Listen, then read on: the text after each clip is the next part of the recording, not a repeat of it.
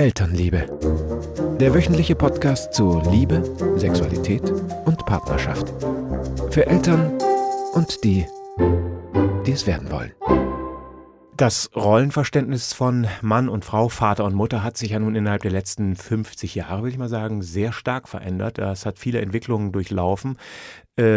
Ich selbst stamme schon aus einer Familie, wo beide sich relativ gleichberechtigt, beruflich als auch um die Kinder gekümmert haben.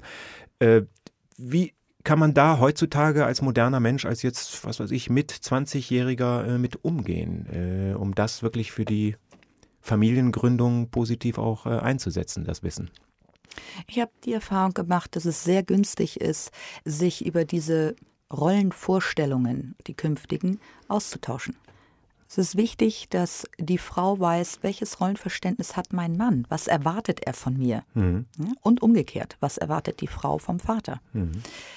Dadurch entstehen häufig Enttäuschungen, die vermeidbar wären, wenn man im Vorwege über seine Empfindung zu der Rolle als Mutter und Vater spricht. Und man sagt, wie stelle ich mir das vor? Ja. Wollen wir beide weiterarbeiten? Wollen wir uns die Betreuung des Kindes teilen? Ja. Oder in welchem Verhältnis?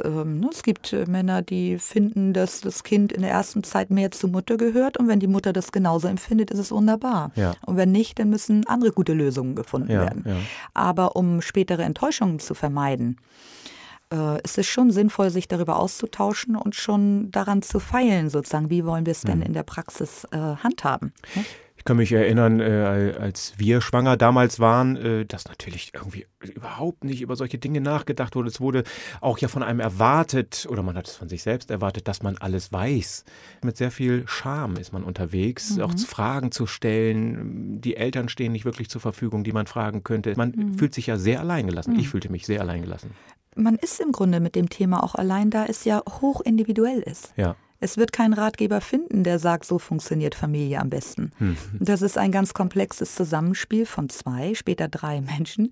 Und die Eltern, die bilden die Säule der Familie. Und die sind das Team. Die müssen das Schiff durch den Ozean schaukeln und rudern und manövrieren und navigieren. Und da ist schon Teamarbeit auch gefragt. Und je mehr man sich darüber verständigt, desto größer ist die Wahrscheinlichkeit, dass es zur Zufriedenheit aller dann auch vonstatten gehen kann.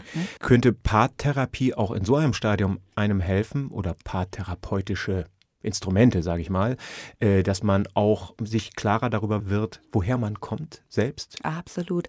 Das ist eine zentrale Methode sozusagen in der Paartherapie zu diesem Thema des Rollenverständnisses, auch über die Herkunftsfamilien zu sprechen.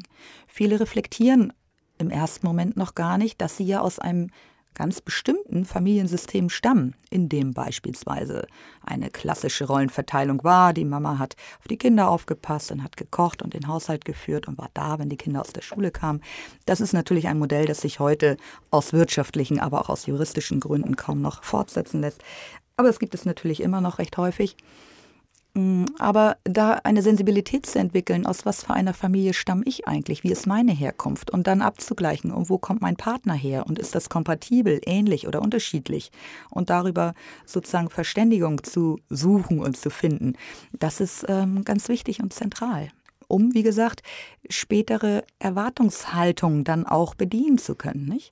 Wir scheitern ja oftmals daran, dass wir bestimmte Erwartungen haben an uns selbst oder an den Partner. Und wenn die nicht erfüllt werden, dann sind wir enttäuscht oder frustriert. Und wenn diese Erwartungen gar nicht erst entstehen oder von vornherein realistische Erwartungen entstehen, dann ist damit auch ein Risiko stark minimiert, später enttäuscht zu sein.